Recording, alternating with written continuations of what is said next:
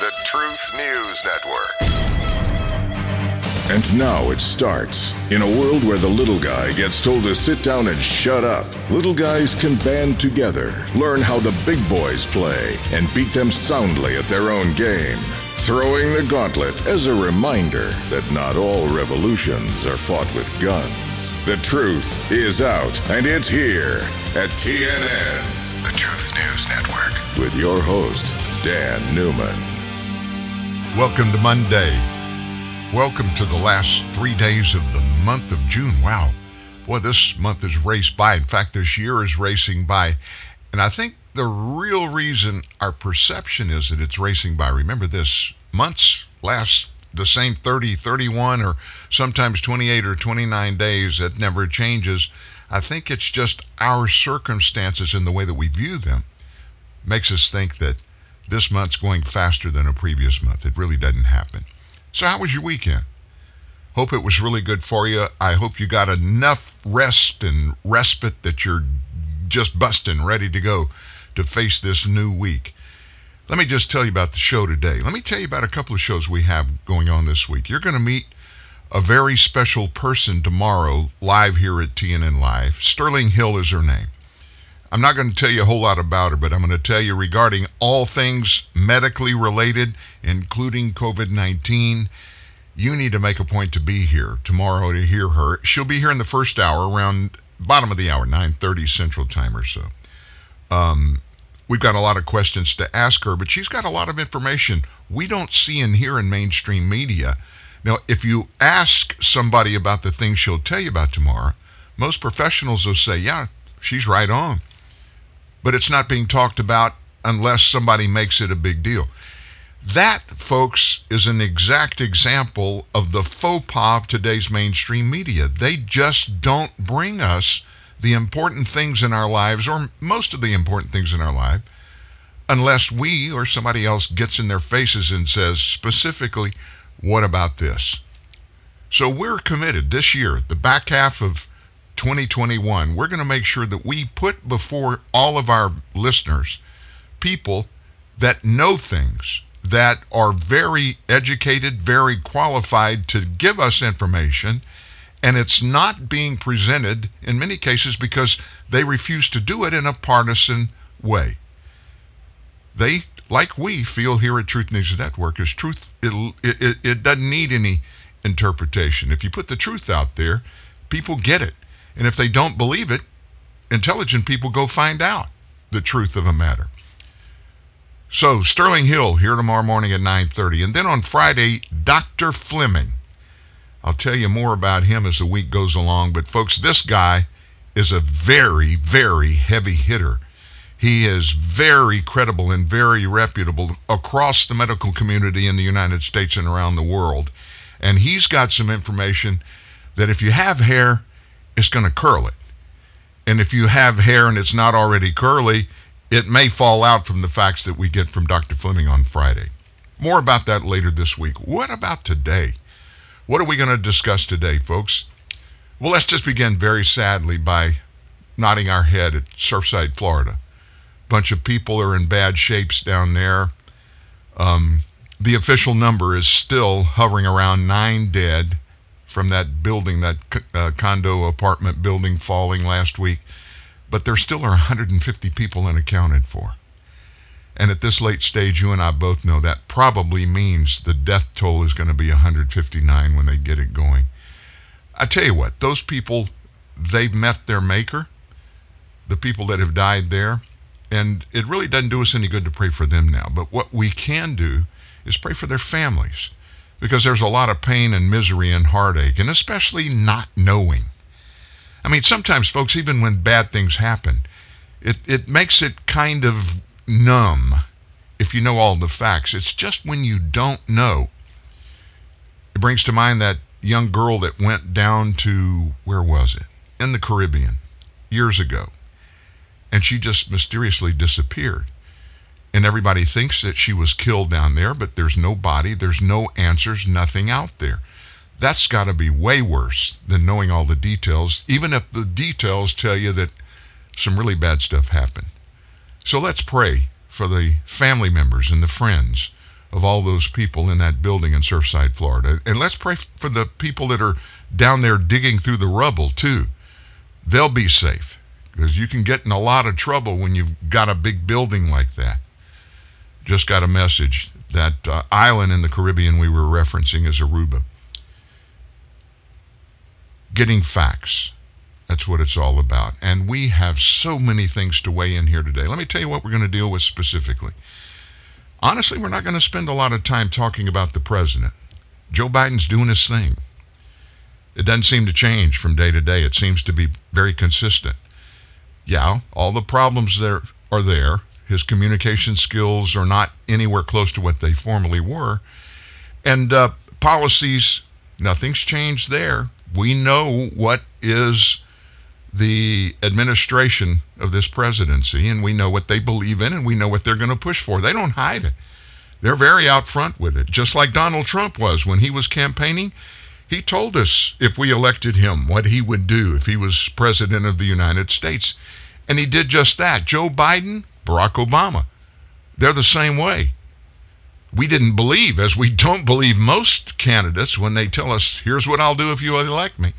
And the reason we don't believe them is because decade after decade, we see others going before them who have promised a bunch of stuff, but never done what they promised to do. Biden's taken his hard left. Nobody can argue with that. But you know what's the spooky part of all that? There's a huge number of Americans that are rooting for him to take us even further left. That boggles my mind. I'm sure it does yours too. Just knowing that if you look around the world and look at world history, there's no example of the far left policies that this administration is, egregiously supporting. There's no place in history where they've ever been effective. In fact, the nations where they've been tried again and again and again and again have all failed and failed miserably. Now, when that happens, who pays the price? Well, yeah, there are a few people in leadership in government that are going to get called to the carpet. No doubt about it. But the majority, the large majority of the pain and the suffering that result from such experiments throughout history are the people of the world, not the governments of the world, the people of the world. And back home, folks, it's the people of the United States. We pay all the prices. They may come along with us in the pain, they being the government. Most don't, because they insulate themselves with the power that they've accumulated to not have to suffer in the policies that they push on all of us. What are you talking about, Dan? You know exactly what I'm talking about. Let me give you a firm example of the things we're going to talk about in the first hour this morning. We're going to talk about policing. We're going to talk about elitist. We're going to talk about what's going on in legislation. And folks, let me tell you, looking down the pike, we've got some very serious COVID-19 stuff. We'll probably get into this our second hour. You don't want to miss it, because things are coming to light on a daily basis now that are casting shadows over this entire vaccine thing, the process in which they were developed, all of the details that have been hidden from the American people and people around the world. And it's becoming more and more obvious it was all planned. And the conspiracy theory charges that they make, and anybody that wants to bring any of this up, we're finding out more and more of what has been kept secret from us is real. Let's talk about that military strike yesterday. This one really shocked me. Our military conducted what they called defensive precision airstrikes, and they went after 3 facilities right at the Iraq-Syria border. Those facilities, and this is the same places where Donald Trump and the military on his watch conducted drone strikes, and the left went crazy. Oh, you can't do that. That's unprovoked. Joe Biden went crazy. Well, these facilities that they went after are used by several Iran-backed military militia groups that are engaged in unmanned aerial vehicle attacks, drones, against our personnel and facilities in Iraq.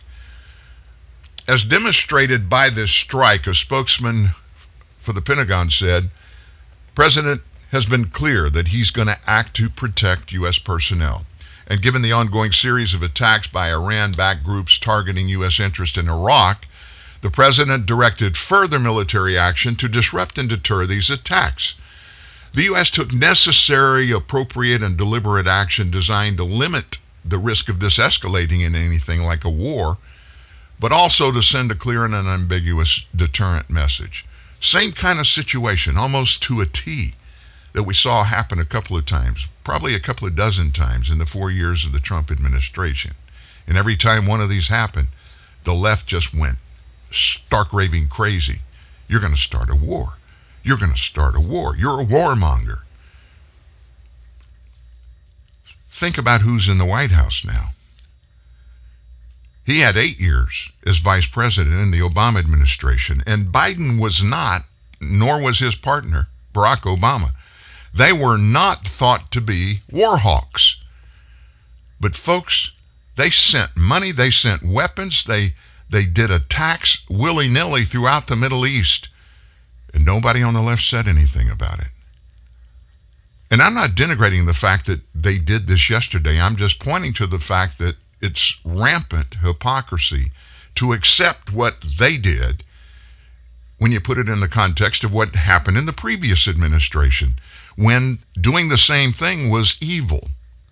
You can't do that. We're the United States of America. We don't preemptively launch attacks against anybody, any foreign country.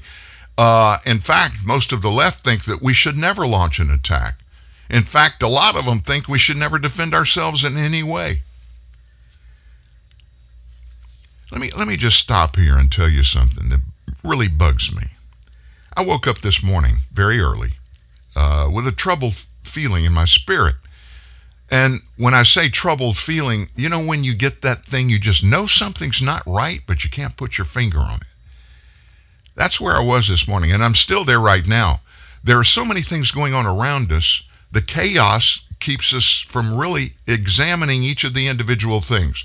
Now, if you happen to be ADD, and I've never been diagnosed as ADD, but my wife will tell you, she'll be the first to say, that I do live in a compartmentalized world in my thinking. And what am I saying? I'm saying I'm really good at handling a task, and I love doing it. But I like to start a task, work on the task, finish the task, and then move on to another one. And it's hard for me to concentrate fully when I've got a plate full of 10, 12, 15, 20 tasks that have to be done. It doesn't diminish or make one or any of these tasks less or more important than the other ones. Usually there's one or two that are much more important, and I deal with them that way. It's just hard for me to sit and think and do a bunch of stuff at the same time. So throughout my life, I've just come up with a process so I don't do that. It diminishes my impact at all of them if each of them are watered down. And so what does that have to do with this military strike? It really doesn't have anything to do with it, folks. It has to do with all the things we are being inundated with about the important things. I just gave you a litany of the things we're going to talk about during the show today in 2 hours. And folks, we could spend 4 hours talking through ad nauseum the very critical, important details of 24 things. We don't have time, but that doesn't diminish their importance. And so here's what I got when I was driving this morning to an early morning prayer meeting that I go to Monday through Friday. I get there at 6 Central. And while I was thinking, this is what I came up with. I think all the stuff that is happening in the nation and in the world at one time, that each one are amazingly important. Many people are just looking away, not even engaging in even consideration of any of them. And I think the enemies, if we have enemies, and I think we all do, I think we have literal enemies on planet Earth, but I think we have enemies in the spirit world. I think there are spirits out there that want every American that is a good person to fail. And the best way to make us fail is for us to stay uneducated, to not know the details and not dig in purposely. And so when you put so much negative stuff out there in the air for people to think about, one of the go-to positions that people take is just to ignore it, just to act like it's not there. And folks, right now, that's a very dangerous mindset to adopt. We've got to remain engaged. We've got to. And engaged is different from, incessantly just digging in and just going crazy and everything. We don't need to do that either. We don't need to be on one extreme or the other, ignoring or just all in and going crazy, worried about it.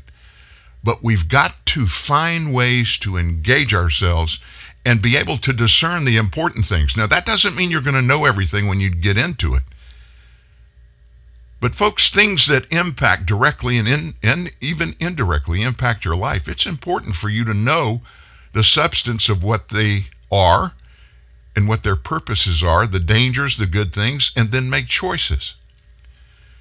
So in that scenario, I will just tell you this. Our son, Caleb, he is extremely ADD. But let me tell you what he's brilliant at. Besides being he's actually a tested genius. Besides that, he's got a great way of categorizing and compartmentalizing all the important things in his life. And he literally has developed, and maybe this was by accident, maybe this was just something he had to learn to do to cope with his life and his mindset. But what he does, everything in his life that goes into a box, when he deals with it, it's almost always, it's unfreaking amazing the results that he gets. His problem, and of course he, like me and you, we all have problems. His problem is he don't know which box to pick up and which box to leave laying on the ground. But I learned something from watching my son, and this morning driving to this prayer meeting, it takes me about 20 minutes to get there. I thought it through, and it was like, you know what? There's some real redeeming value in handling that process. What it does, whatever we put our mind to, whatever is the thought of the day, the issue of the day, and unfortunately today there are far more than one issue of the day, but nevertheless, we get things done. And when we find consensus in our minds and hearts that this is the problem, here's what the problem is, here's what causes it, and here's how I can get through it, and here's the process of doing that. If we can get that all in line, we can just take that and put it back up on the shelf. Not to forget about, but to be comfortable, we got a plan. And we don't have to worry about it because we're going to work our plan. Well, what if the plan doesn't work, Dan? Don't go down that road right now. Start your plan. Enact your plan. Do something. Don't just sit there and tread water. My wife's family, all of the women in that family, when I say all of them, I mean every one of them, they have a fix for every issue. If you don't talk about it, it's like it's not there. Well, you and I know there's no resolution in that. There is no way to get resolution unless you examine it. You figure out all of the details, the importances, the stuff that's got danger written on it that are included in them. And then you find a way to create in your mind at least a scheme, a plan to deal with it. Don't just act like it's not there. So the there today. We could go, like I said, for 4 hours today and still just barely scratch the surface. So let's talk about where we are and put several faces, several voices in our conversation. Representative Alexandria Ocasio-Cortez. She's been a proponent for defunding the police. From the very beginning, she was one of the first that began that cry. Well, she doubled down on this over the weekend. In the New York Times story, she said this: "We're seeing these headlines about percentage increases." Now, she was explaining a recent New York Times headline about surging crime. Now, I want to say that any amount of harm is unacceptable and too much. But I also want to make sure that this hysteria, that this doesn't drive a hysteria, and that we look at these numbers in context so that we can make responsible decisions about what to allocate in that context. Same thing I just talked to you about. Of course, she's got it figured out. Putting in the context of the criminality and stuff we have going on, the fix for her is we got to change our thoughts on policing. Now then, as the left always does, they begin to point fingers. She said the establishment media is perpetuating this idea of crime surging throughout America. I kid you not. I agree with Representative Bowman. Now, who's Bowman? Just sit tight. You're going to hear him in just a second. I agree with Representative Bowman, she said, that I do believe we need to reallocate resources away, and that a big, major cause of this, and by the way, I also think it's important context because we hear on the news and media, they perpetuate this idea of a crime wave, right? She continued. And so this idea that a lot of us are panicked thinking that we are at some unprecedented level that we've never seen before. On June 1st, the New York Times published an article in which AOC referenced this. The FBI does not release full statistics until September of each year. But homicide rates in large cities were up more than 30% on average last year, up another 24% for the beginning of this year. We're the only party in Washington right now funding the police. Now, that wasn't AOC, that was Representative Sean Patrick, who's a Democrat from New York, even as we fight for important reforms in racial justice. Now, put that in the context.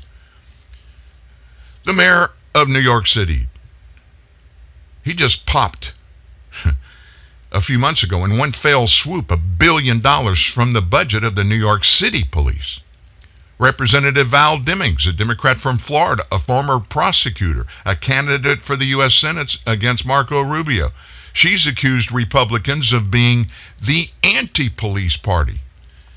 When it came to supporting resources for local communities, including law enforcement, not one Republican voted in favor of that funding, she said. When first responders needed them the most, one of those moments, they just didn't deliver. Well, what they didn't talk about and what she failed to mention was one little point. The bill, one bill, which was a laundry of 100 particular spending measures, and there was one thing in it about helping these first responders with money. Well, just anybody that voted against the bill because it had billions of wasteful spending in it, and they refused, they being the Democrat Party, they refused to put legislation out there that's one thing at a time. Let's talk about this, let's debate this, and then let's vote on it, and then go into another one. Everything today, because of their resistance to discuss and present all of the meat and everything they're going to do to the American people, they don't want the American people to know what the content of all these omnibus bills are. That's the way they want to present everything now. Part of an omnibus bill, which means it's a collection of dozens and dozens of things that should be a standalone issue. If it's important enough for the U.S. Congress to consider passing it and sending it over to a president for a signature into law, then it's open and it's important enough for the American people to know about it and for our representatives to debate and discuss and to offer the ability to even make amendments. So who was this guy Bowman? Jamal Bowman. Jamal Bowman is another representative from New York. So what he did in January, he requested additional police protection. That sounds like a novel idea. You know, he lives in a city in upstate New York, and he wants his city to be safe. Well, he didn't request help. He's beating the drum of defunding. In fact, he's one of the champions of the defunding police. Here's what he said. About a week after the January 6th incident at the Capitol, we received a request from the congressman's office. He's talking about Jamal Bowman. Now, this is the police force, not Bowman talking here. A week after January 6th, we got a call from his office for increased police presence at his residence. That's the Yonkers Police Department. In response, our intelligence unit was notified of the request, and the local precinct instituted what's called a directed patrol at the congressman's home for the next 2 weeks. Bowman's calls for additional police protection comes as he has called for defunding the police for Americans, in which he said in December of 2020, to defund the system. This is a quote. Bowman said this: "We need to defund the system that's terrorizing our communities. A system this cruel and inhumane cannot be reformed. Defund the police and defund the system that's terrorizing our communities," he said. And then in April, he tweeted this: "We screamed defund the police so we could reallocate those resources towards something that focuses on true public health and public safety." Meanwhile, establishment Democrats, they've crossed over, and they do it in tandem. It's structured, it's organized. They're all up there now saying, hey, it's Republicans that are crying and defunding and taking the teeth in the power of our local and our state and federal law enforcement agencies. It's not us. It's those nasty old Republicans. Again, Sean Patrick Maloney from New York. We are the only party in Washington right now funding the police. If nobody knows, it's a lie. If nobody has done what I just challenged you to do to begin this show, which is engage yourself. Engage. Don't get diverted from those things that are important. Engage. You know what's happening? And I'm seeing this happen more and more and more. Principally, these two areas, law enforcement and COVID-19, and everything to do with each of them. I'm seeing very happily on my part, I'm watching as more and more Americans have made a determination. You know what? We've got to get involved in this. Schools in critical race theory there. You see moms and dads across the nation at these far left school board meetings, just tearing into those meetings with facts and calling those in power and authority, calling them into getting everything out there and letting us know what's going on, and any of the stuff that we don't think fits the United States of America and political education, public education. We want it gone. Those are our kids. That and COVID and policing are the three biggies where people in America just have let the government and whoever we put in office in the government to make all the decisions for everything. And you know what's happening right now? When you look around your life today, look around your world today. Look around what's going on in your city, your state, your part of the nation. And tell me truthfully, have you engaged, have you dug in to get details and facts? Do you know the what's, whys, and who's of all the things that the question mark is now? And if you engage, there'll be more and more of those over the heads of the people involved in those. Have you been persistent in digging into and finding the facts and the details and taking it one step further? Just knowing about something doesn't correct a problem, folks. It's only when we engage, when we challenge all of the problems by challenging those who are instigating the problems. And in the cases we're talking about now, it's people in authority over us and our government, and over us and our kids at the education level. Think about it. Back after this. He'll never let you fall to the lies. Your bulwark against the tide of fake news. Dan Newman, TNN, The Truth News Network.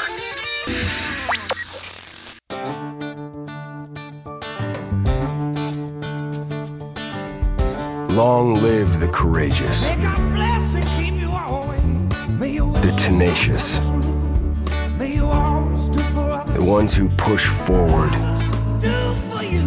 and give back.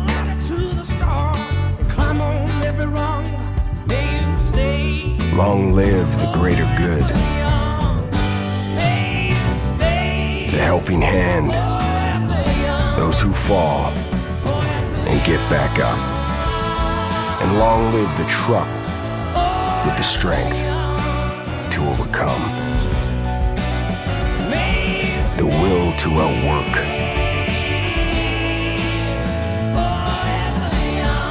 and the commitment to outlast them all. Ram, proven to last. Northern Tool and Equipment. My girlfriend has given me a pet name. I'm afraid to ask. Snuggle Muffin. No, it isn't. And she uses it in public. Okay, so give your girlfriend a pet name she'll hate, like Thunder Chunky. I couldn't do that. I see. Too harsh for Snuggle Muffin. Okay. Drown her out with a 200-mile-per-hour cordless leaf blower. Got it. Here she comes. Hey, Snuggle Muffin. What are you doing, Snuggle?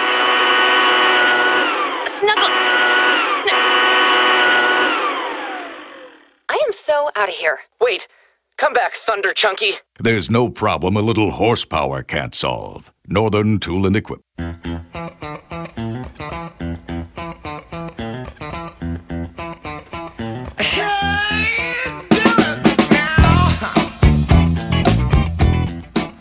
Play that funky music, White Boy. Now think about if Wild Cherry, the group that did that back, I think in the 70s, early 70s, if Wild Cherry was playing, if they were in Hollywood or Nashville or New York, wherever they created the album, Play That Funky Music, White Boy. If they were around today, do you think they'd be allowed to do this song?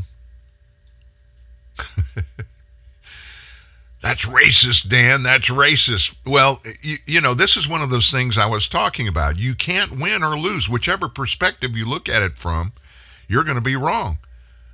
Well, you got a group that's combined with black and white people, and they're saying, play that funky music, white boy. And what they're doing is pointing to a white boy who's playing a really nice guitar lick, and he ain't supposed to play funky music. Can't be able to do that. Why? Because he's white. That's the message of the song. It was a #1 hit back when it came out. But if you like that, oh my goodness, you are definitely a stone cold racist. And racism's not allowed. Of course, it really matters only how you determine if you're a leftist, what really is and what isn't racism. If we say it, that means it can't be racism. That's what their position is.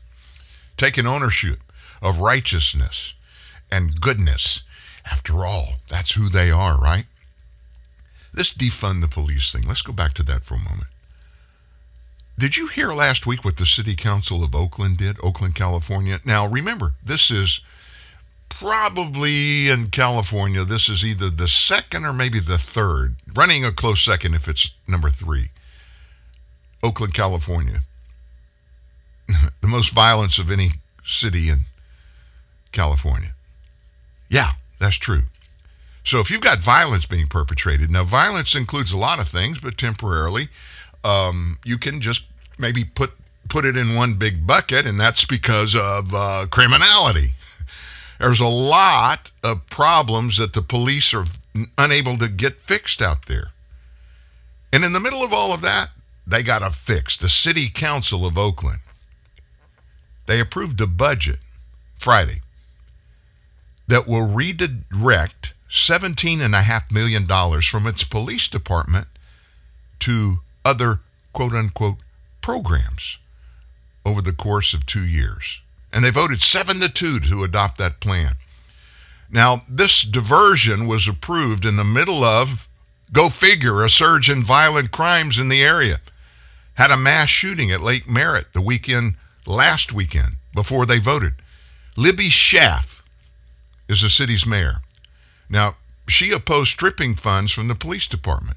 She said this, unfortunately, the budget also cuts 50 police officers who respond to Oaklanders' 911 calls and enforce traffic safety.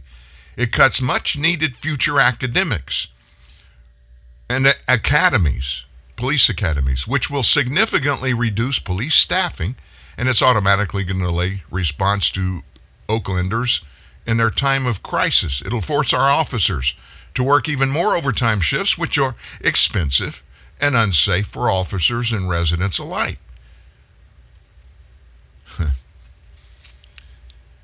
Can you believe a big city in America, one that has a crime thing like that? This is just an example. This illustrates the insanity of the left. How do you fix criminality? Well, you just take away those who are involved in arresting those, because we don't want anybody to get arrested and be tagged as a criminal. So instead of stopping their criminality and what it does to their community and people that they perpetuate, this rising grow of criminality in their cities, instead of doing that, let's just erase the fact that they're being held accountable. Let's just do away with the police.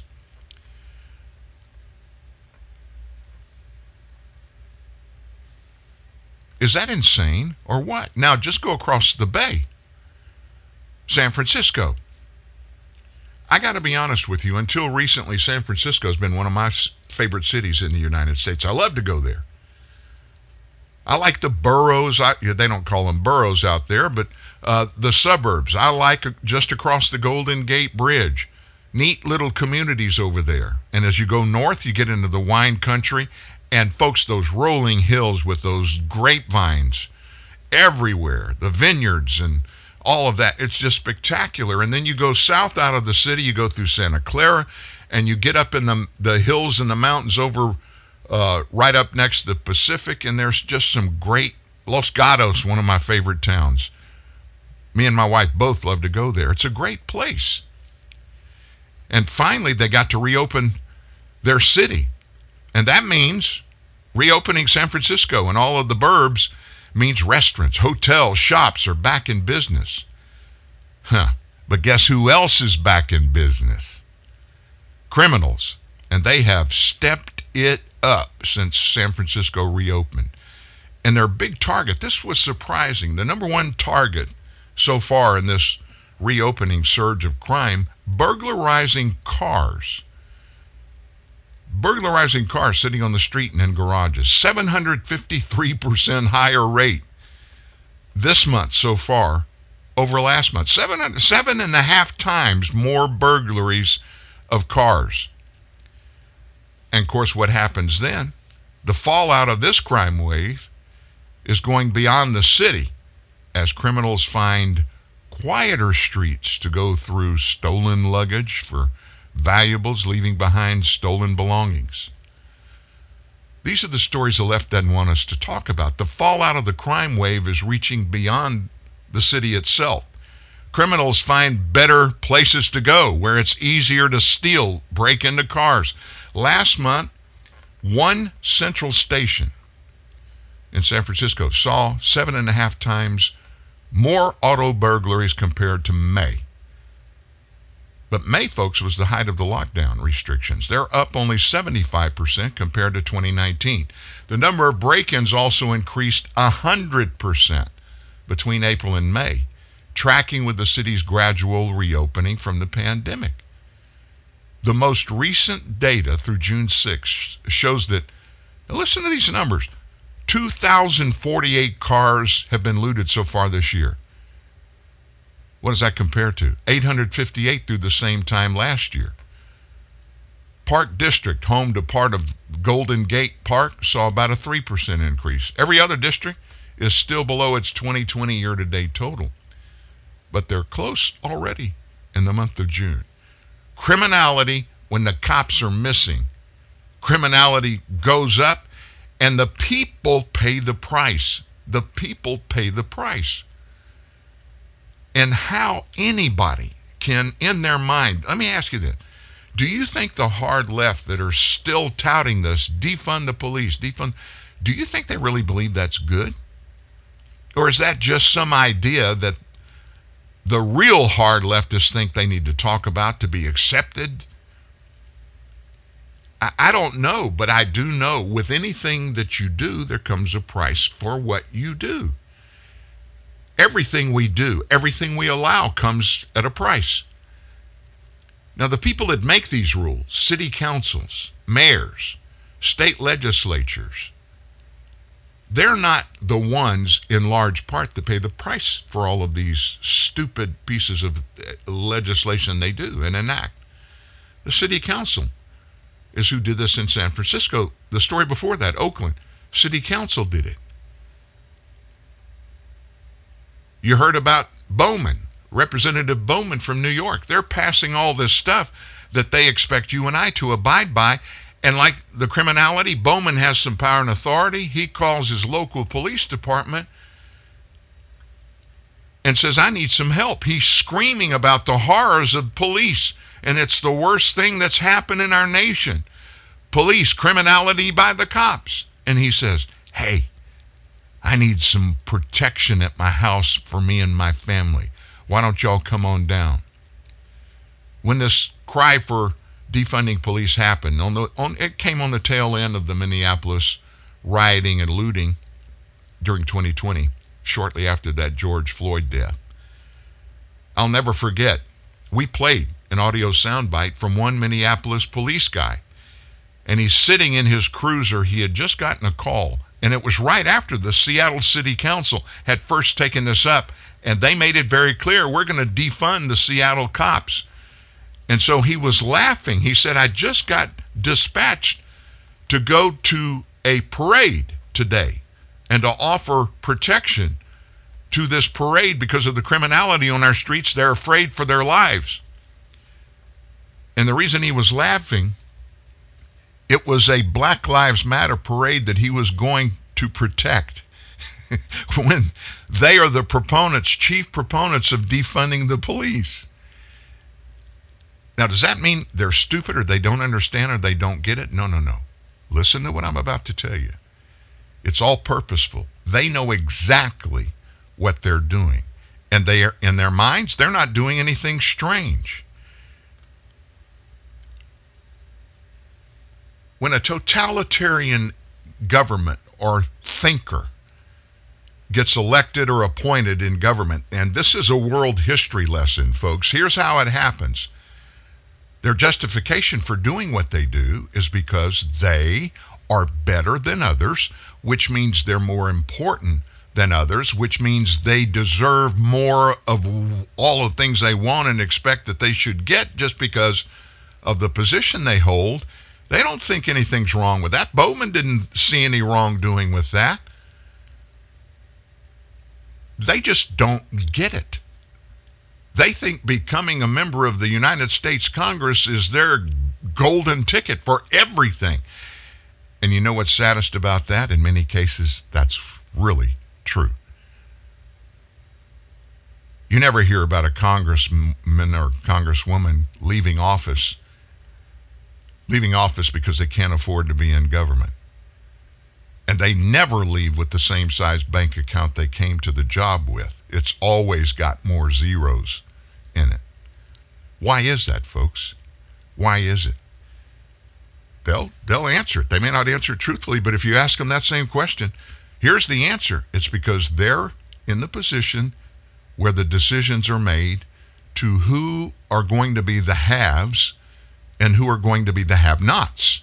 And of course, they're the ones that they raise their hand and push the button when elections take place for legislation. And when one comes around that they can take advantage of personally, I vote yes. But if it's something that's just for the American people, and it would be therefore good for them too, but just in the context of 330 million other Americans, is it good for them? And that's the way it's all supposed to be passed. But that's not the way it's handled. It's not perceived that way. And all these utopian people are doing is they're speaking their minds. From the abundance of the heart, the mouth speaks. They're just talking what's in their head and their hearts. They've been taught, they've bought into it. I mean, how could anybody, I don't care who you are, how could anybody watch what happened in Minneapolis, watch what happened in Chicago on the Miracle Mile, and justify it? I mean, people's lives are over I remember one African-American couple that he was on a fire department, career officer. And they saved their money for decades to be able to retire from the fire department and go start their own business. They had just done it. They signed a massive lease on a property to create a restaurant. They spent all their money buying restaurant equipment and furniture for the restaurant. They were about to get it open. And the George Floyd riots began to happen in Minneapolis. The building that their life was going to be part of moving forward 24/7. It was their business. An African-American couple. I mean, this is the perfect example of self-actualization, of living the American dream. The American dream never has been, and it wasn't constitutionally or in the Declaration of Independence said that we will guarantee everybody gets everything they want. But we're guaranteed life, liberty, and the pursuit of happiness. Not guaranteed happiness, but the pursuit of happiness. What's in your heart? What are your dreams? What are your wishes? What are your hopes? Whatever they are, folks, in the United States of America, you have the right. The government can't abridge your right to go pursue those things. And yet, people across this nation look at that couple and say they just paid a price for the cause. They just paid a price for the cause. You think I'm smoking dope or something? Never have, never will. Hey, I'm not smoking dope. Let me let you listen to one of those lawmakers who feels like that mindset is not only good, it's the way everybody ought to think. Yesterday, on one of the far-left talk shows, here's AOC, Alexandria Ocasio-Cortez herself, and she's explaining, listen to her explain the importance of everything Democrats are considering to present in legislation and the things that they have. Here's AOC. Democratic policies are popular, and once they are enacted, they are very politically difficult to undo. And so, I do not believe in the defeatism of saying we will lose in the future, and this will automatically mean that anything we do now is going to be reversed, so we might as well not do anything now. Our job is to legislate. Our job is to help people. Our job is to do as much as we can. And even if that's the case, even if that is the case, wouldn't it be better to get people health care and voting rights for 3 years instead of 0 years? Even if you concede the point that I don't even think is true in the first place. And so beyond that, then the argument is, okay, why 60 votes? Right. Why not stop at 70 votes? Why not need 80 votes to pass any legislation? Why defend a 60-vote filibuster when the Senate already amplifies minority power so that the 50 Democratic senators already represent millions and millions and millions more Americans than 50 Republican senators? Okay. Let me put that in context. You got to understand who she is. She's of Puerto Rican origin. She grew up in a blue-collar family. I don't think her dad was part of the family. I'm not sure, but I don't think so. She and her mom very close. And she got a great education, went to Boston University. Of course, when she was running for Congress, her job before that was a bartender. I'm not putting that down. I'm just saying this is not somebody that learned the system, that went and got a good education, which I'm talking about something other than she got something to do in finance. But she immediately, when she ran and she got a few thousand votes from her not her precinct, but her congressional district members on the northeast side of New York. And the reason she won, I forget the gentleman's name, but a long-standing Democrat in congressional leadership, she ran against him. Nobody came out to vote because he'd never lost before. Nevertheless, she immediately became an expert on everything to do about the United States Constitution, the rule of law, what's right, what's wrong, equity, equality.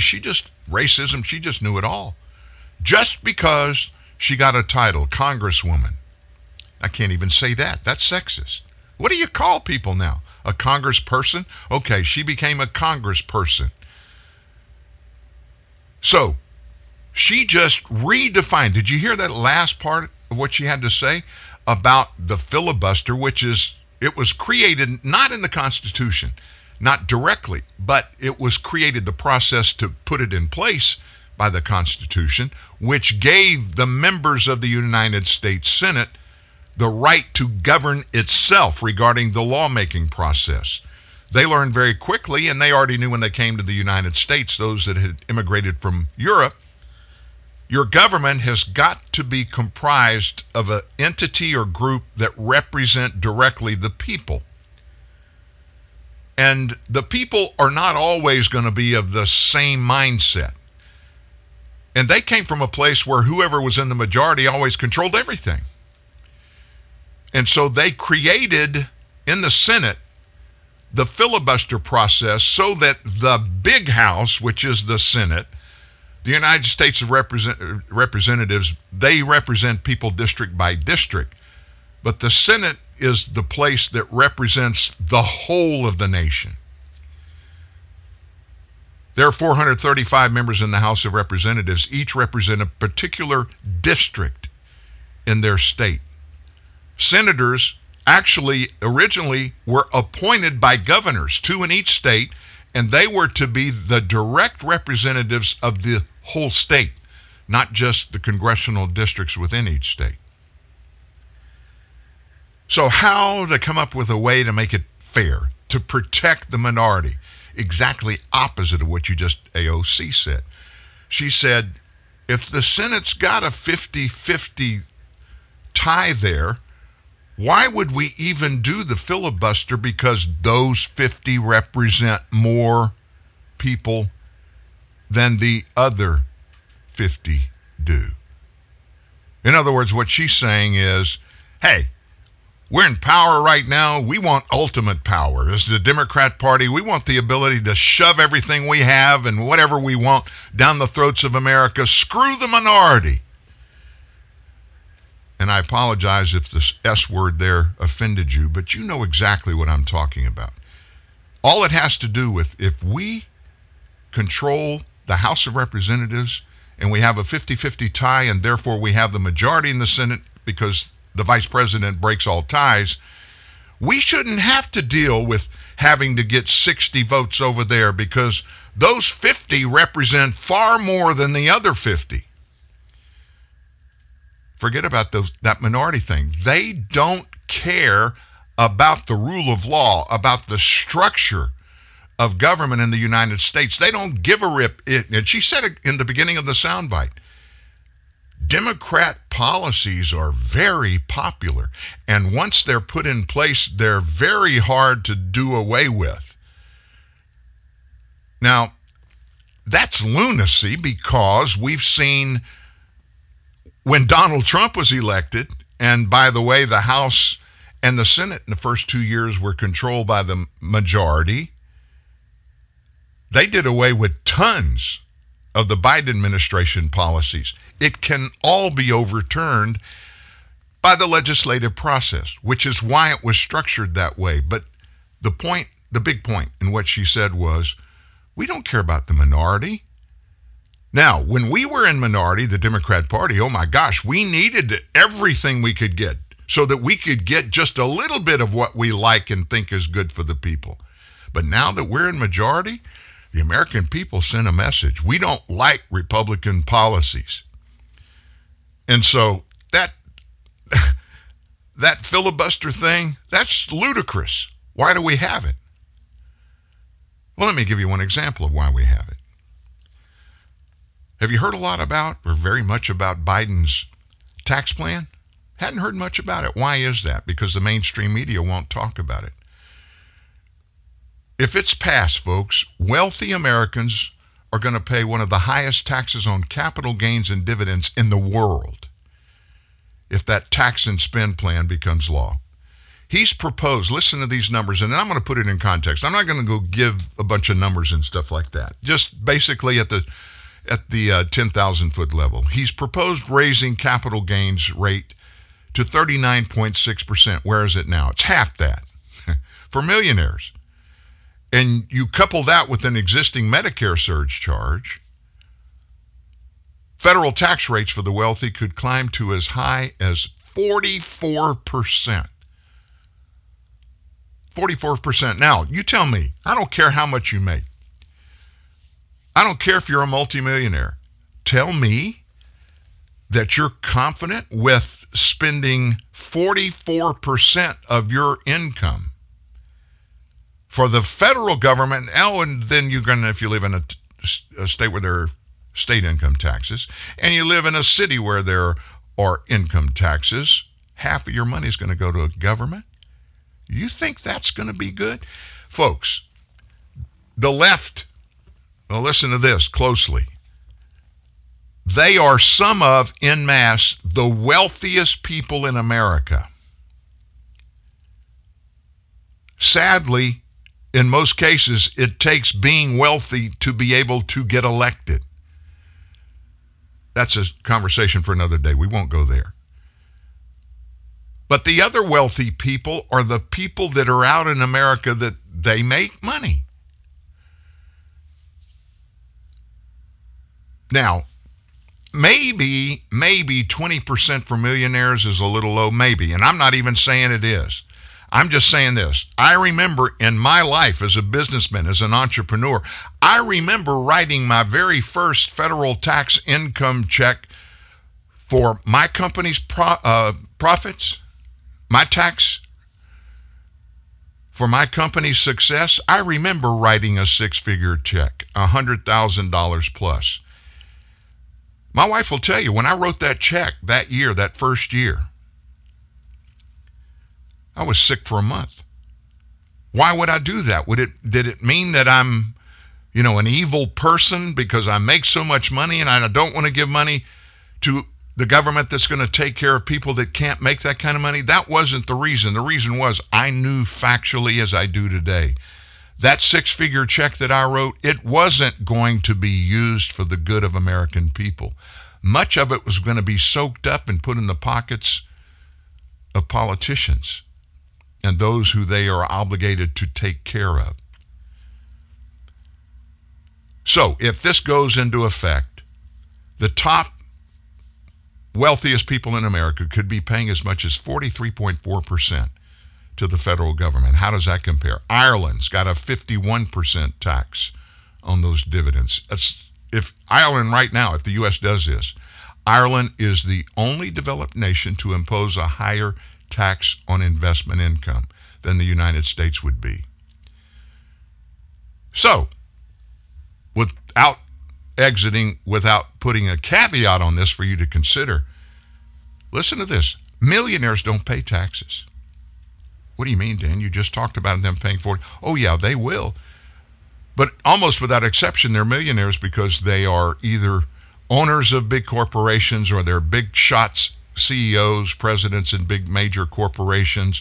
And so these big corporations are the ones that are paying them their money that they're making this income with.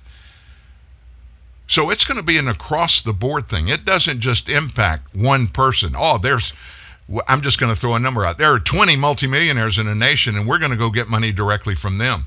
It doesn't work that way. How do those people make money? Where does that money come from to make those profits? It comes from stuff their businesses do, which means creating entrepreneurship, taking and creating something from nothing, or stepping in and taking over a big company that has already done that in the past, and you help it grow and get bigger and better. So what goes into that company? Well, there are lots of employees, people that are working for an income. Many of those people are blue-collar workers and middle-income people. And so, do you really think these millionaire business owners are just going to sit by when they're used to having 20% more of their income every year to keep in their bank accounts and invest in their own companies and give employees raises? No. They're not going to do that. You know what they're going to do? They're going to raise their prices. Now, how does that impact? Well, it impacts me and you. Whatever goods and services they're using and selling out there, the prices go up. Who pays those? Corporations, big corporations that are owned by, in most cases, these big wealthy Americans. they don't pay taxes. Oh, technically, it may come out of their bank accounts, but it's left pocket, right pocket.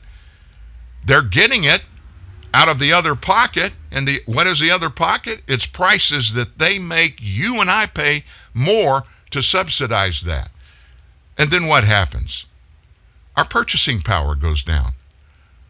We are facing inflation right now that the last time in this country it ever looked this way was when Jimmy Carter was president. You know who the only people are in the world that make big money during high inflation? Wealthy people. They're the only ones. How do they do that? My mother wasn't wealthy. My stepfather, when she married him, was wealthy, and they had a lot of bank stock. In fact, he was one of the owners of a Louisiana bank when all this happened. He would give my mom certificates of deposit. And I remember when I was looking at, as a young married man with a family, looking at buying a new house and looked at the mortgage rates in, 1978, 79, when it was the height of the Jimmy Carter presidency. Prime lending rate was 19-20%. Mortgage rates were 13-14%. But those certificates of deposit, which is just taking money to your bank and getting a certificate, and it's locked in at paying a certain percentage, was it 11-12%? Now let me put that in context. You got $1 million in cash, you put it in the bank, what does that mean? It's going to make $100,000 a year. It doesn't take a lot of those $1 million CDs for the wealthy people to just sit back, fold their arms, and say, I'm not going to spend any money in this economic environment. I'm not that stupid. I'm not going to grow my company. I'm not going to give people raises. I'm just going to sit back here and watch my bank account grow. Well, who comprise those people? These people.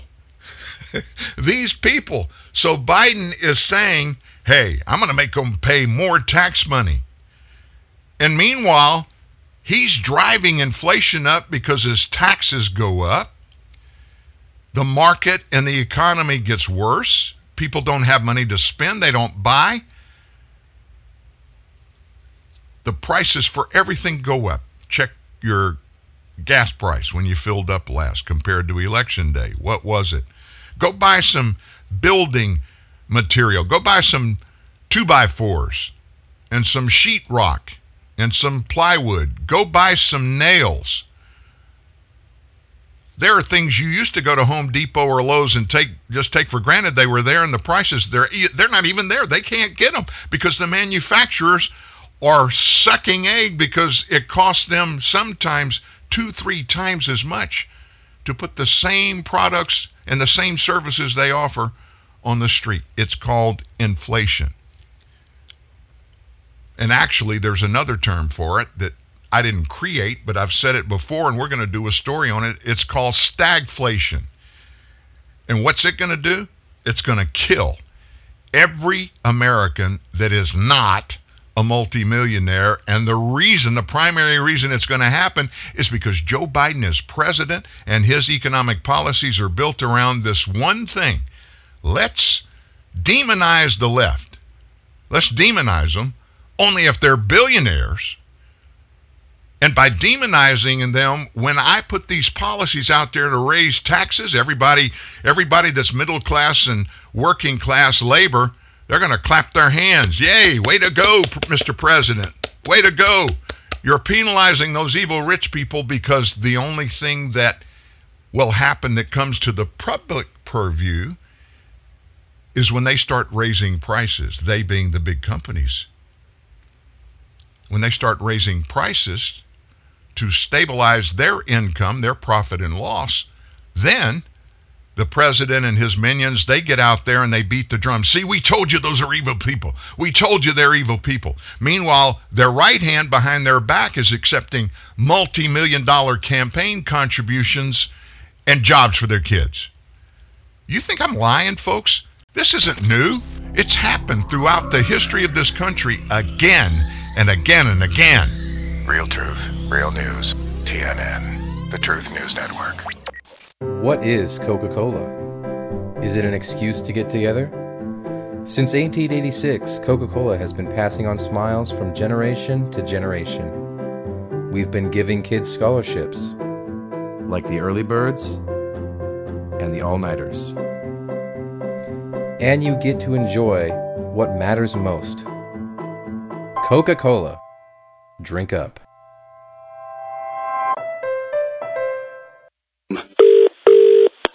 Hello? Hello, sir. I hear you having problems putting together your new kitchen unit.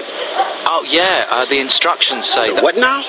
The instruction manual. It makes absolute... Stop reading that. Well, what would you suggest I use? I suggest you use the fact you're a man. Huh? Guys who got pride never relied on no guide, sucker. I'll give you some step-by-step instructions. Buy Snickers, remove wrapper, bite chocolate, and get some nuts. Go to GetSomeNuts.tv for more Snickers man coaching. Lowe's knows you're a craftsman guy. You have a lot of tools. Tools for everything you've done around the house. But there's the moment you realize your new project means new tools. Yes. When tool guys need new tools, they start with Lowe's, the new home of craftsmen. Right this way. Dear Daddy, dear Mom, I love you. I miss you. Every year, Snowball Express honors the children of fallen soldiers. Hi, everybody. I'm Tony Orlando. Join me in proudly supporting Snowball Express, a nonprofit that creates opportunities to help heal the children of our fallen heroes. We can never repay the sacrifice our soldiers have made, but we can honor them by giving back to their children. Donate now at snowballexpress.org. In the clown car of the deep state, you will never find a greater den of scum and villainy. You need a hero. Here again, blaster in hand, is Dan Newman. I don't have a blaster.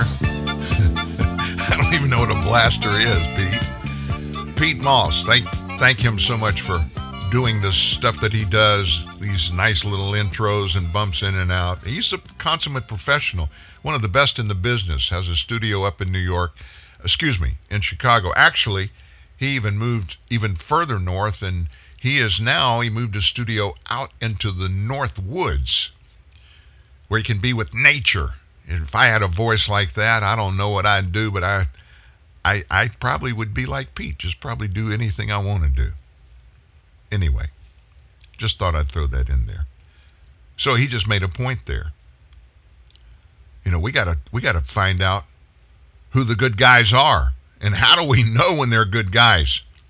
Well, there's one measure that a lot of people can use, and I'm one of them for a long time. Donald Trump obviously doesn't send Christmas cards to CNN's Jim Acosta, and I'm sure vice versa is the fact, although I will tell you this, Donald Trump made Jim Acosta a whole lot of money for one reason and one reason only. Jim Acosta was so nasty and ugly and abrasive in White House press briefings, not looking for facts, but looking for TV time, because he became a hero to the left in those 4 years, attacking President Trump. And you don't hear much about old Jim lately. Well, it's not because he's not trying. And so Jim went after one of the heroes of the right now, Representative Mo Brooks, who happens to ride a bicycle to and from his place of residence in Washington, D.C., so you know Jim Acosta, he's out there looking for real news, hard stuff that he can take to the bank with. And so on Friday, he decided he saw Mo Brooks, Representative Brooks, walking out of the Capitol, going to get on his bike, and he saw a great opportunity, did Acosta, to get some headlines. Listen to this short back and forth between Representative Mo Brooks and Jim Acosta. So you take the bike to work, huh? Sometimes. Congressman, is there any way we can get you to talk about January 6th? I do not do interviews with CNN because I do not trust CNN to be honorable or truthful. Well, can I ask you, do you still believe Antifa was behind January 6th? I've already said what I'm going to say. I don't trust y'all to be truthful or honest. Well, can you tell us if you regret what you said on January 6th? I do not trust CNN to be truthful or honest, so I do no Well, I'm just interviews asking with you CNN. questions. I'm asking you fair questions here, sir. Why I can't do you not answer the trust question? y'all to be truthful or honest with anything It's CNN does. It's on video. If you can just talk to us for a moment. Oh, you guys will lie through your teeth any chance you get. Well, give you the chance to come on if you don't mind. And that was what you heard at the end. That was Representative Brooks riding away from Jim Acosta. You would never see Alexandria Ocasio-Cortez or any of the rest of the squad, and very few of Democrats in leadership that would dare walk away from that interview. Mo Brooks said basically what most of us have believed for years. We don't trust CNN for any facts, so why should we put pearls before a swine in Jesus' term? I'm not saying Jim Acosta is a swine, but I am saying that if it quacks and waddles, it's a duck, folks, and CNN has been quacking and waddling for a long time, that they are a little more than the mouthpiece, a public relations mouthpiece for far-left causes. And so Mo Brooks, he did the right thing in my estimation. So there are a lot of moving parts in what's going on in legislation today. Joe Manchin, Senator Manchin, Democrat of West Virginia, he's in the headlights of everybody up there because he is a conservative Democrat and he's a very powerful U.S. senator. What's interesting, if you look at the construction, the composite of the legislature from West Virginia, I'm talking about senator and congressional members and districts, he's the only Democrat in power for the state. And that's a big deal because West Virginia, folks, has for a long time been a stronghold for Democrats. But it's also a very blue collar. It's a very labor union. It's a very coal energy, almost exclusively dependent state. And as they have through administration after administration, the people in West Virginia watched as leadership in Washington have turned their backs on coal energy and all the jobs that go along with that. They've realized Democrats aren't basically really looking out for us, and they've moved away from that. There have been a lot of people, this guy included. I thought for years, at any time, Joe Manchin was going to change his party affiliation and become a Republican. He hadn't yet, and I'm just giving you a little perspective because what's going on right now, especially in this nastiness about the filibuster and the legislation that is being pinned out there, and that reconciliation process that the left are demanding take over in the United States Senate, which would basically say they don't need a 60 to 50 vote margin to get certain types of legislation passed, that they can use reconciliation. Well, before they could get reconciliation approved on any matter, it's got to pass the okay of 60 senators. And Manchin's made it very clear he's not going to cave. So yesterday, he was on ABC's This Week, and this reconciliation process came up in the conversation. He said, we have two tracks talking about this Senate legislation for the tax code. We have two tracks, and that's exactly what I believe is going to happen. We've worked on the one track. We're going to work on the second one. There's an awful lot of need. Everything they talked about is something we need. I didn't vote for the 2017 tax cuts under President Trump.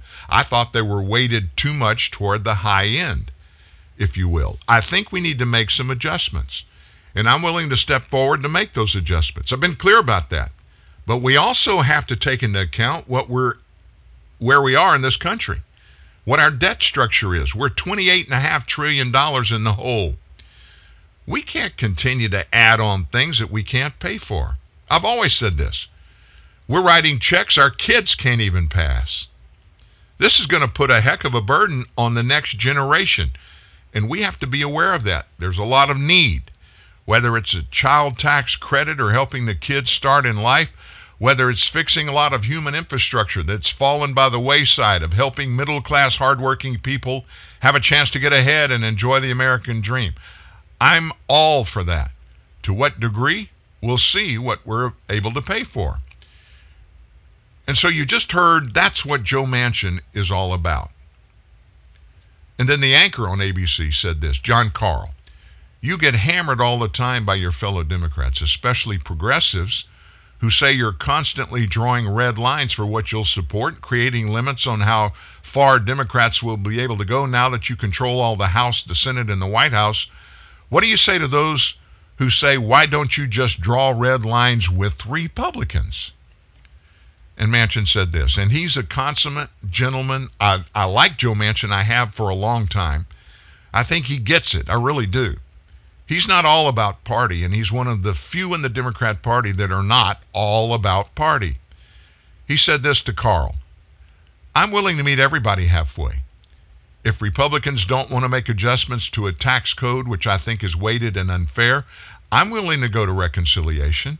If they think in reconciliation, I'm going to go to $5 or $6 trillion and throw caution to the wind when we can only afford one or maybe two and what we can pay for, I can't be there. I'm very open.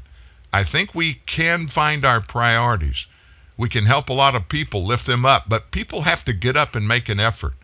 We all have to fight for the same greater country we live in and appreciate that we're here. And those last things the senator said, those don't line up, folks. They have no coordination with what we're hearing every day coming from the left, what you heard from Alexandria Ocasio-Cortez. Now, she's in the House. She's not in the Senate with Joe Manchin. But what she said is the fundamental basis for all of the legislation this Democrat Party is trying to push through, and so far has pushed through several pieces of it and foisted a massive additional amount of debt on the American people. And he hit the hammer on the head. We can't pay for this ourselves. Our kids now can't pay for it. So we're looking at grandkids and great-grandkids and great-great-grandkids, and they're going to look back historically at grandpa and great-grandpa and grandma and say, what the heck were y'all thinking? Why did you do this? We can't afford our life today, yet alone pay for your life that was extravagant, whatever those things did that caused all this debt to occur. It wasn't our fault, and we're not seeing the fruit of that. I don't want that to happen on my watch. I don't know about you, but I really don't want it to happen. Man, we're going to have to hurry through this. We've only got 40 minutes or so left on the show. We've got to get to the COVID-19 stuff. Let me tell you something else that we're waiting for. And during that last break, I went to check and see if it's come out yet. Today, 28th of June, Monday, is the day that audit in Maricopa County, Arizona, which is Phoenix, that vote election audit that's been going on now for a couple of months, we're supposed to get a synopsis of what they uncovered. That has not happened yet. And so a lot of questions have been asked and a lot of suppositions have been thrown out in the media, especially by the hard left, denigrating. They've really attacked the audit. They have no idea, nothing about the results or the expected results, but they've just gone, 100% against the fact that there even is an audit underway. And they've already got talking points. They've been using them for weeks, denigrating whatever the results are, and they have no clue what the results are going to be. Well, I think they do, and I think that's why they're going all in to diminish any of the findings found by this audit company. On Friday, the audit ended. We know that much. And so there's a lot of speculation as to what may happen after these results are released. One of the most disturbing testimonies in this regard was that of your friend here, somebody we've had on the show, and he'll be back on again. I reached out. We changed conversations over the weekend. Mike Flynn, Lieutenant General Michael Flynn, he was in the middle of all of this, and when he was on the show with us, he made it very clear. His words, there was irregularity, fraud in the election in 2020. So last week, this is what he claimed on one show. He claimed that something would happen this week when this information comes out about the audit in Maricopa County. Now, what kind of something was he alluding to? Here's what he said. It's going to happen to divert attention from the audit results. There's going to be something that's going to happen. I'm afraid of what it's going to do. It's going to further divide the country, he said. They're going to continue to go after Trump. They're going to continue to go after him. And I'm glad to see the president finally getting out and doing some rallies. He's going to be doing one in Sarasota on the 4th of July. I think he's going up in Ohio on Saturday, which he did. So he's going to get back out. He's going to light the world on fire again, because I know they're going to go after him. And whenever they go after him, it's never pretty. He's talking about the far left going after Trump.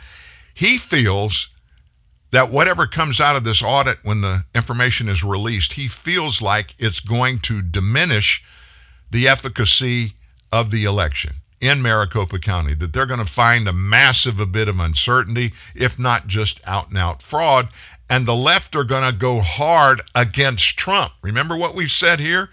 Whatever they're screaming the loudest about, that's not what the big deal is. They're not willing to talk about. They're hiding it. They don't want our attention to be on that. So whatever comes out of this audit, General Flynn is saying it's going to be bad for the left. It's going to be bad for Democrats. It's going to be bad for the state of Arizona.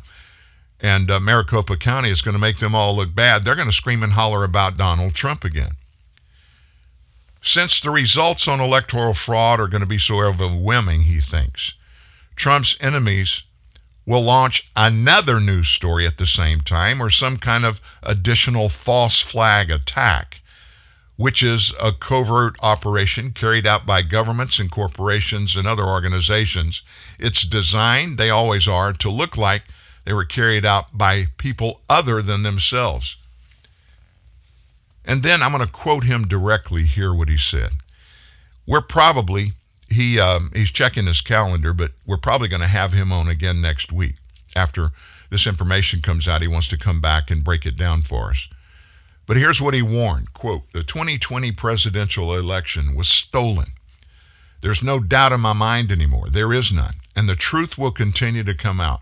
Something is going to happen. I don't think we're going to have to wait until the end of summer. I think it's going to happen very soon, because they've got to create noise prior to the Arizona audit starting to really bubble out. They're going to have to do something. So when he said that, of course, the Make America MAGA movement, they just immediately began to stand at attention, because only a few days later, that collapse of a Miami condominium occurred, the one we're dealing with right now today. So what's next in the audit?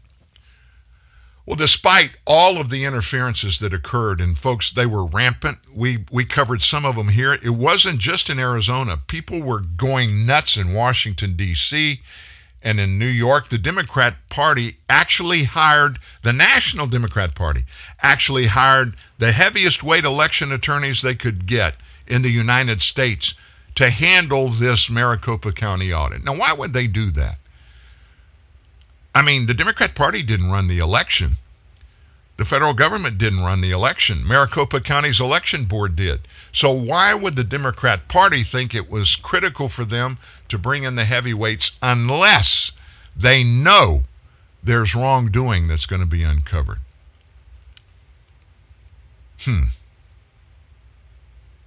A preliminary report detailing the accuracy of the number of certified ballots is supposed to be presented sometime today. This is going to be followed by a complete forensic report detailing the forensic images and voting results, which may take quite some time because several irregularities or discrepancies are likely to have been found in a large number of those analyzed ballots. And then the Arizona State Senate will have to consider decertifying the results if they can't prove that Biden was the winner of the 2020 presidential election.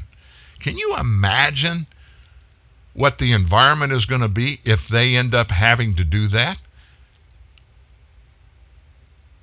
Well, let's just say that happens. Then Attorney General Mark Brnovich of Arizona, he's got to launch an investigation into whoever we find out is involved in a scam, if there is a scam there, and the cover-up, if there's a cover-up there. Remember that significant discrepancies in the total number of ballots have been reported there since the beginning of the audit. That was released immediately. In addition, the president of the Senate, Karen Fawn, has denounced various irregularities that have appeared, such as erased databases, some security seals on mail-in ballots that had been cut, missing passwords, etc. Now, in that regard, it should be noted that although the physical audit has already been completed, there's a part that is missing. And this is the part that really bugs me. The auditors have not been provided the computer routers, the computer records, and they haven't been able to even get the passwords for the Dominion voting machines. On January 13th, now that is 6 months ago, 6.5 months ago, they requested that data on January 13th. It's needed to complete the audit, and there will be litigation to get them. They went through litigation just to finally get the authority from the courts to even do this audit. The most surprising thing that we have uncovered so far is that the passwords to this Dominion voting system that's used by Maricopa County weren't delivered. The administrator of the machines used those passwords and this system to count the votes. And that shows evidentiary that the elections were always under the control of not Maricopa County, not the election board in Maricopa County, but were always 24/7 during this entire process under the control of a private company. And the state didn't have any power or authority over it. So where's Dominion on this? Listen to this. They've indicated they are not going to give up the passwords. They're not going to allow any auditor to review their voting machines, arguing that the passwords, listen to this, are their, Dominion's, intellectual property. If these passwords were made available, the auditors estimate that it would take them less than 2 days to gather the missing data that they need. 2 days. Now, what is your conclusion after that last segment of that story? Dominion voting system, the machines, we now know, were actually hooked to a system because they weren't, election results weren't tabulated locally. They were tabulated on the Dominion voting system. And Dominion refuses to allow the auditors, which were hired by the legislature of the state of Arizona, which runs and has sole authority over their elections. That authority comes from where? The United States Constitution. They voted for the audit, a full audit, a complete audit to happen, and Dominion refuses to give them the last pieces necessary to get the final results. Now, why would they do that? You know why. We all know that. Everybody knows that. First of all, you can't talk about it. You can't talk about there being cheating in that election. If you are, you're going to get canceled. To this day, I cannot tell you how shocking it has been for me for Truth News Network not to be popped by big media, big social media out there, because we publish stories all the time. They've never popped one of our stories. And I'm not saying that because I want to be on their radar screen, that I want to be. I'm just saying we're blessed that so far that has not happened. And it came to very little surprise with this election stuff. It's so clouded. There's so many people. Half the nation is confident the elections across the nation were skewed for the favor of Joe Biden and Democrat candidates.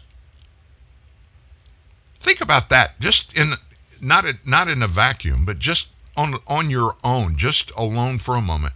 Think about if any of that's true, what that really means. And to make it even look worse, the Biden Department of Justice filed that lawsuit against Georgia last week, taking on the Georgia election law, stating that it prevents minorities from their right to vote.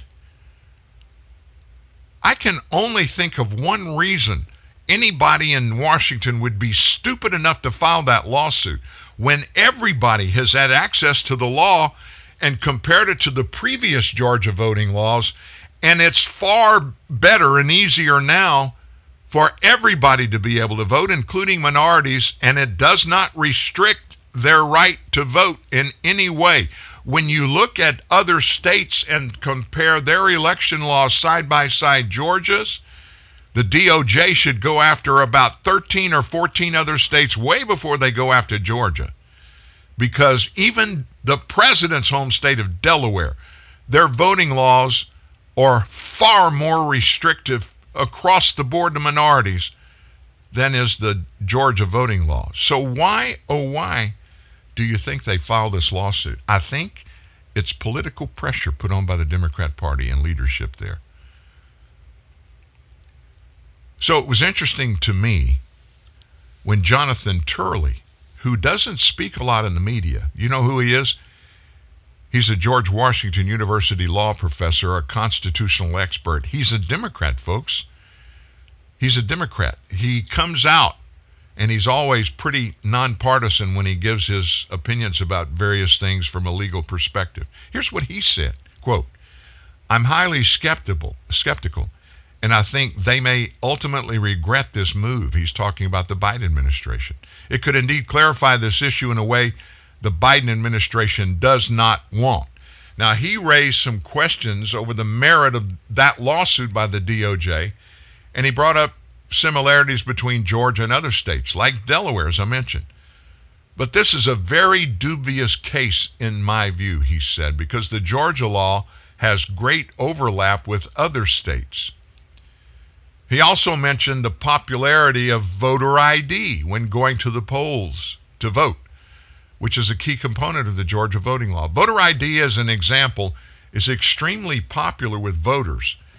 And you now see a lot of Democrat members beginning to say, really, we're not questioning that anymore.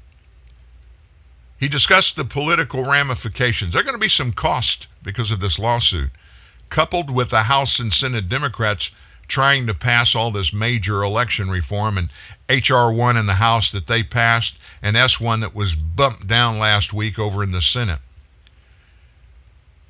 A lot of people have a lot of things out in the public purview to consider regarding this voter stuff, and with that comes something Democrats are going to regret. People see and hear and listen, and they know more than they did a few weeks ago about all this, and so they're looking at this lawsuit that the Biden DOJ has filed against Georgia because of that election law that most Americans now know is far, far fairer and less suppressive than the previous law and the laws in a bunch of other states around the nation.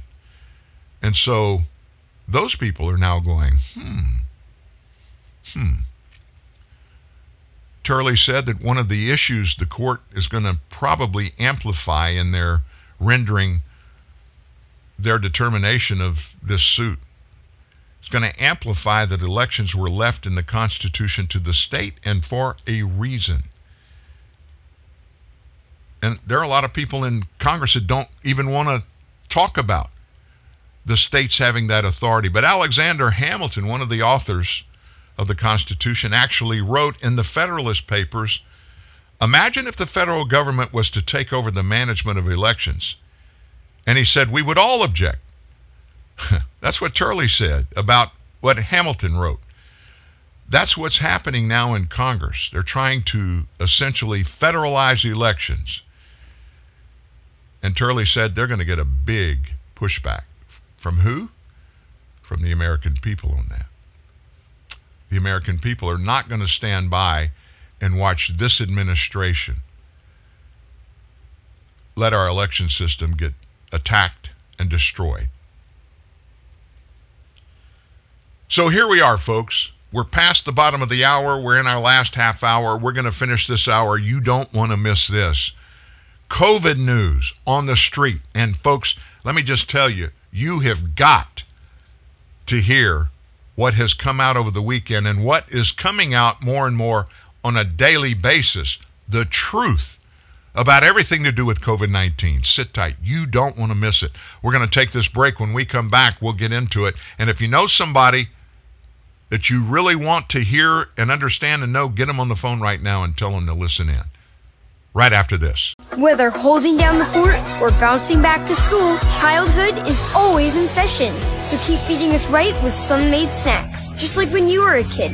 Remember their naturally sweet raisins? Yup, still delicious. And so are Sun-Made's other snacks, like creamy yogurt-covered raisins, sour raisin snacks that taste like sour candy with no added sugar, and Sun-Made's new s'mores and birthday cake bites. All delicious, all made with whole fruit. Sun-Made snacks.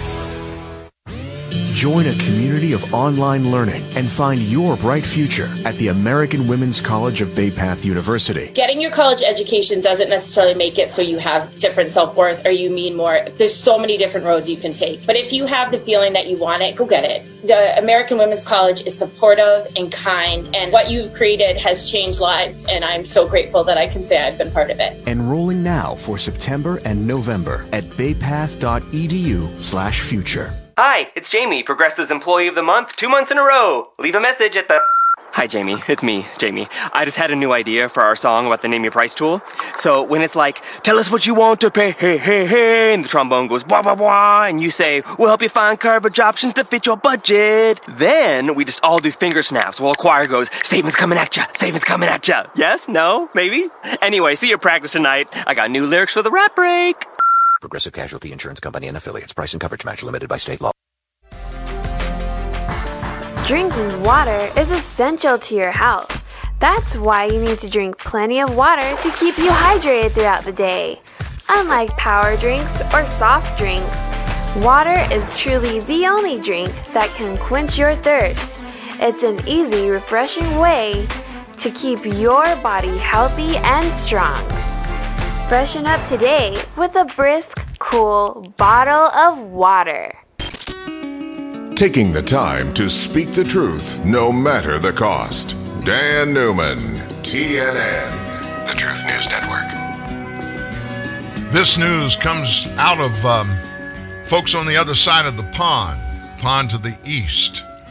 There's a guy over there named Matt Hancock. I'll just tell you who he is. He's the head of their particular PHE, which is their version of the CDC here in the United States. And the big news first that came out about him over the weekend is he's having an affair.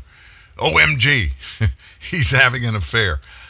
I'm not diminishing the horror of somebody having an affair that's in a marriage, but nevertheless, the Public Health England is this entity, and what they had to release regarding SARS-CoV-2 is much more important than their leader having an affair. This report is titled SARS-CoV-2 Variants of Concern and Variants Under Investigation in England. So they put together, I want you to run this parallel to what you're seeing and hearing coming out of the CDC. They're doing studies.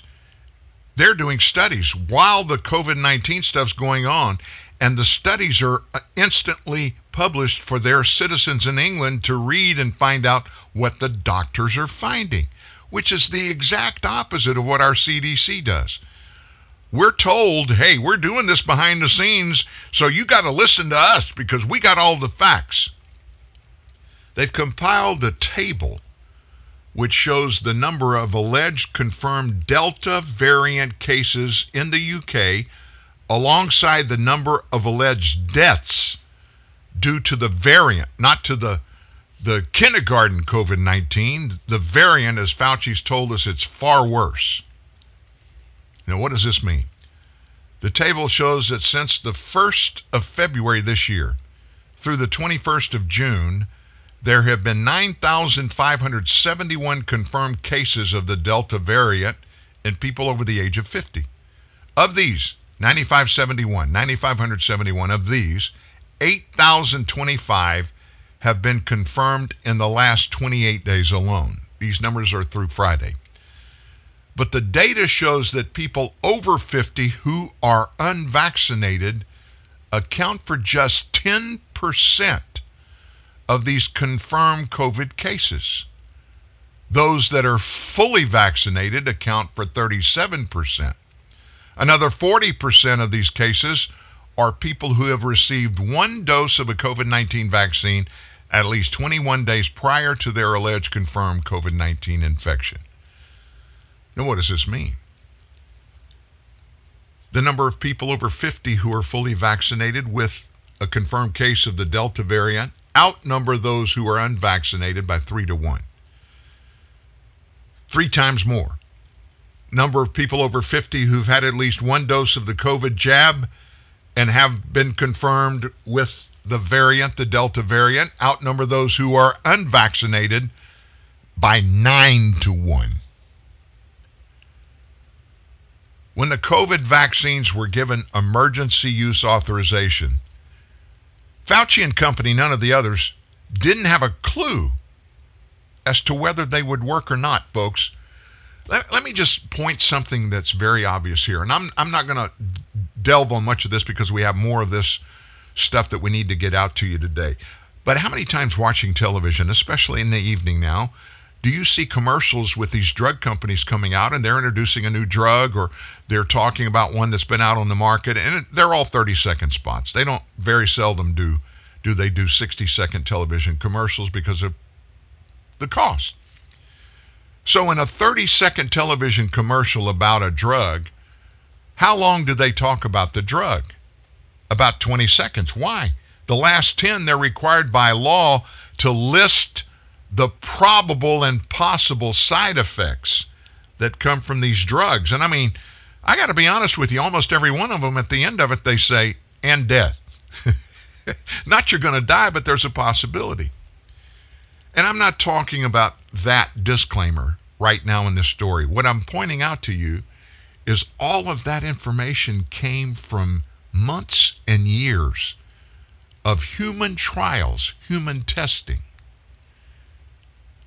that were required by our Federal Drug Administration before they would approve these medications to come to market. You detect a slight difference? This is scary to me. We don't have a clue what's in those vaccines. We don't have a clue. And every day more news comes out that shows we're in deep doo-doo. Friday, the CDC now reports 6,113 people have died to COVID injections from the shot, folks. 6,113 through Friday. And that number includes, listen to this, 576 abortions that have happened because of complications in patients who have received the vaccination and the babies died. More deaths have been reported following COVID-19 injections since December last year than there have been total deaths reported following immunizations in the previous 30 years, folks, from January 1 of 91 to November 30th of 2020.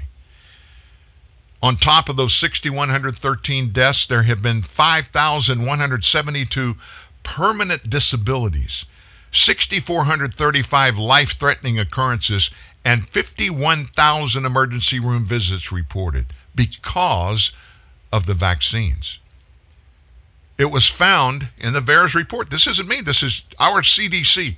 576 cases of deaths of unborn babies occurred after the mother received a vaccine. So let me ask you this. When Fauci and these really cool ads, people from Hollywood, you got to get the jab, you got to get the, do yourself a favor, but more importantly, do everybody around you a favor. There's no 20-second disclaimer at the end of those saying, there's a better than normal, much better than normal chance that you're going to die when you take this vaccine. It's called disclaimer. It's called culpability. It's called information. It's called science. In a June 11th webinar with the German attorney named Rainer Fulmich and several other doctors, Dr. Peter McCullough, who we've talked to you about here on this show quite a bit, he's one of the, where the rubber meets the roads, experts on treating COVID-19 patients. He's been with Baylor Medical Center, Baylor University for decades. In that webinar, McCulloch stated it had been really all about keeping the populace in fear and isolation and preparing them to receive the vaccine. He thinks it's a bioterrorism campaign. He can't come up with a reasonable explanation other than that for this heavy-handed, non-stop, consistent, 24/7 push. Get the vaccination. Get the vaccination. He's the vice chief of internal medicine at Baylor University. He lectures at Texas A&M. More than 600 citations in the National Library of Medicine. He's the most extensively mentioned clinician in the treatment of COVID-19. He's not a Fauci. Fauci hadn't treated a single COVID-19 patient. McCulloch testified before the Texas State Senate on COVID therapy as an epidemiologist, cardiologist, and internist. According to Dr. McCulloch, the virus mostly targeted those over 50 who had comorbidities, several other medical problems. And it's virtually risk-free for children. He's talking about the virus now. He claims that a multi-drug treatment provided in the early to mid stages of the disease could have avoided 85% of the 600,000 deaths here in the United States. Instead, patients that we were all advised to stay at home, don't return to the hospital unless symptoms worsen, such as significant breathing difficulties, and for many, when they got there, too late. They were put on ventilators, which in many cases in the early going, you found out that hurried death because ventilators were pushing blood through their lungs, through lungs that the lungs were swollen and couldn't oxygenate their blood sufficiently, and they died. The FDA, on Friday of this week, they put all of this stuff out on Friday, usually afternoon on Friday. Why do they do that? Because Americans, we're not thinking about the week and stuff going on in the week. Friday afternoon, we're thinking about the weekend. The FDA released this. Rare heart inflammation, they put out a warning for Pfizer and Moderna coronavirus vaccines. On June 25th, the FDA announced their facts sheet. Now, we told you the one in the European Union, they put theirs out every week and everybody knows about it. You didn't hear about this anywhere, and they're not talking about it anywhere. They send it out to people, not our FDA. Their fact sheet, it says, regarding Moderna and Pfizer COVID-19 vaccines now include info about myocarditis and pericarditis, heart problems. Adding such words to the sheets wasn't really a surprise. After all, 2 days prior to that, the CDC found likely association between the vaccines and rare occurrences of myocarditis and pericarditis among younger people. So now the FDA fact sheets say that the 2 mRNA vaccines may bring, quote, increased risk of those 2 conditions, particularly following the second dose. It's important to remember that myocarditis and pericarditis after the COVID vaccines are still like barely cooked steak. Very rare, folks. Back in June 13th, we talked to you about a story that was printed by Forbes magazine. And at that point, June 13th, mid-month, there have been less than 300 confirmed cases of myocarditis or pericarditis among over 150 million fully vaccinated people in the U.S. This would still be less than your odds of being killed by a cow if you believe 1 in 300,000 number in the photo accompanying a tweet. Having myocarditis or pericarditis is not necessarily as bad as being killed by a cow. Your myocardium, you know what that is? It's your heart muscle, because myo stands for muscle and cardium stands for heart. Your pericardium is the membranous sac that surrounds your heart, because peri means around. Adding an itis to the end of everything means inflammation. So myocarditis is inflammation of your heart muscles. Pericarditis means that you have an inflamed sac around your heart. Inflammation in the body, as you know, it's never a good thing. Typically, you don't hope that one of your body parts is going to get inflamed. Like, you know, today would be a whole lot better if my butt cheeks were larger. You never think about that. And so they're normalizing this, folks. Oh, you know, it might happen and it's okay. I'm going to say something that I will probably get blasted for, folks. We need to shut down giving vaccines to everybody. I don't care what kind it is, until we can get the real proof of the efficacy and all of the potential side effects during a massive worldwide human trial testing under all kinds of circumstances, and let the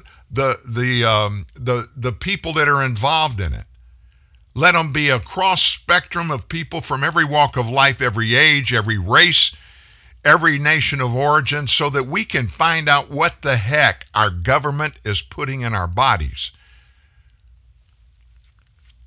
This should have happened on the front end of all of this.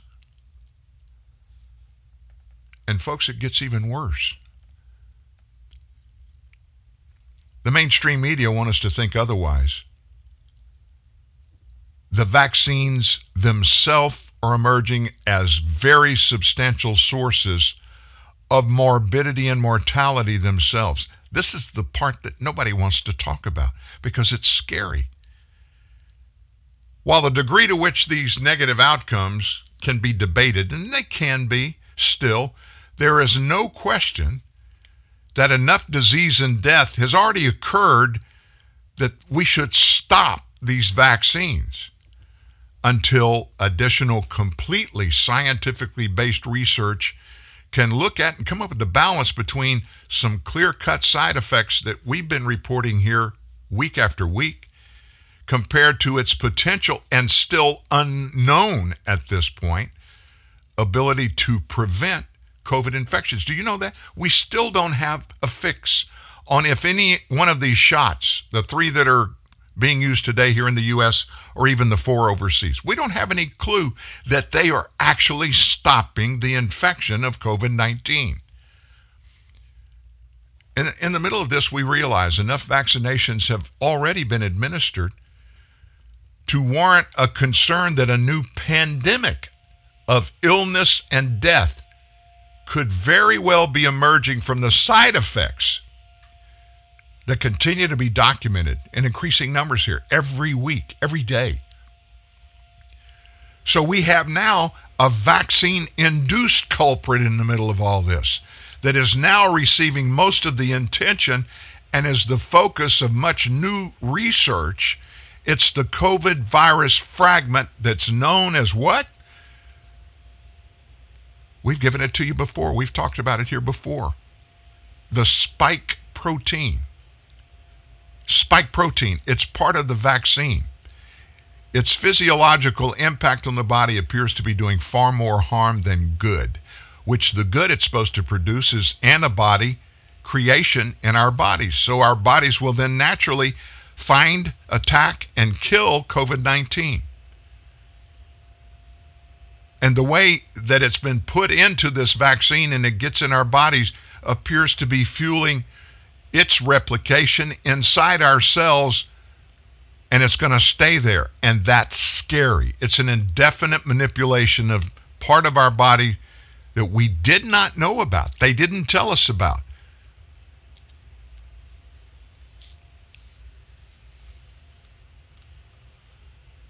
I'm not trying to scare you folks. I'm trying to make everybody understand there's more there than we know. If you haven't gotten the vaccine, I'm not going to advise you, but I'm going to ask you to consider all the ramifications up and down, plus and minus.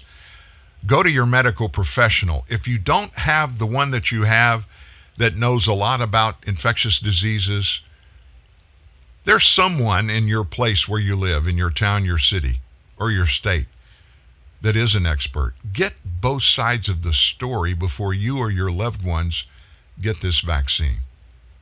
Seriously, check it out. And then we're dealing with this stuff.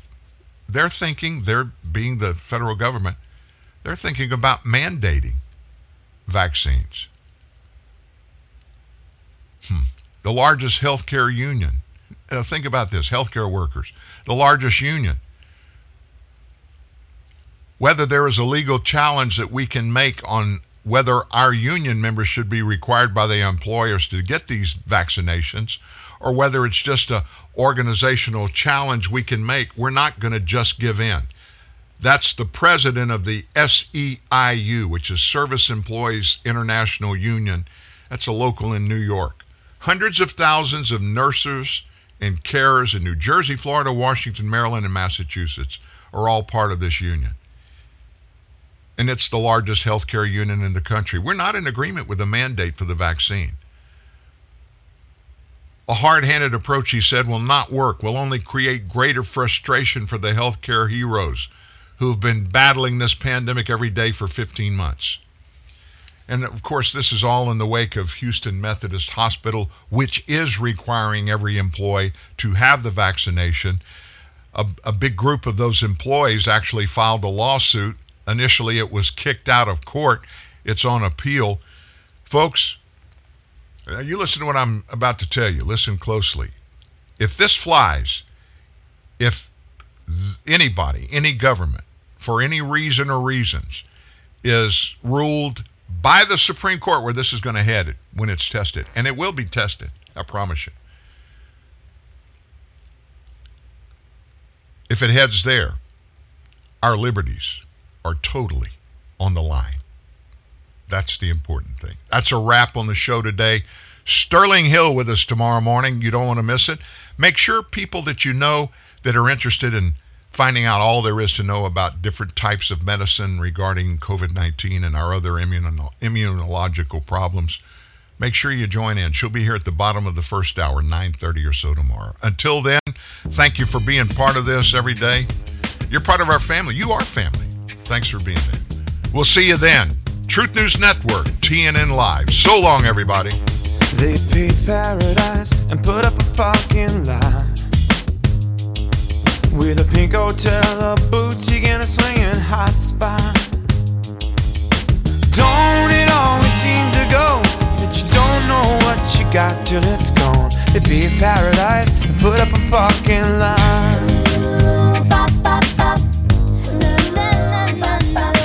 Took all the trees and put them in a tree museum, and they charged the people $1.50 to see them.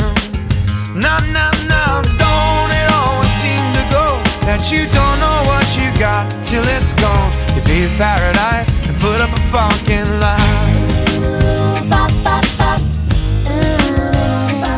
Hey, farmer, put away your DDT. I don't care about spots on my apples, leave me the birds and the bees. Please, don't it always seem to go that you don't know what you got till it's gone? They paved paradise, put up a parking lot. Hey, now they paved paradise to put up a parking lot. One night.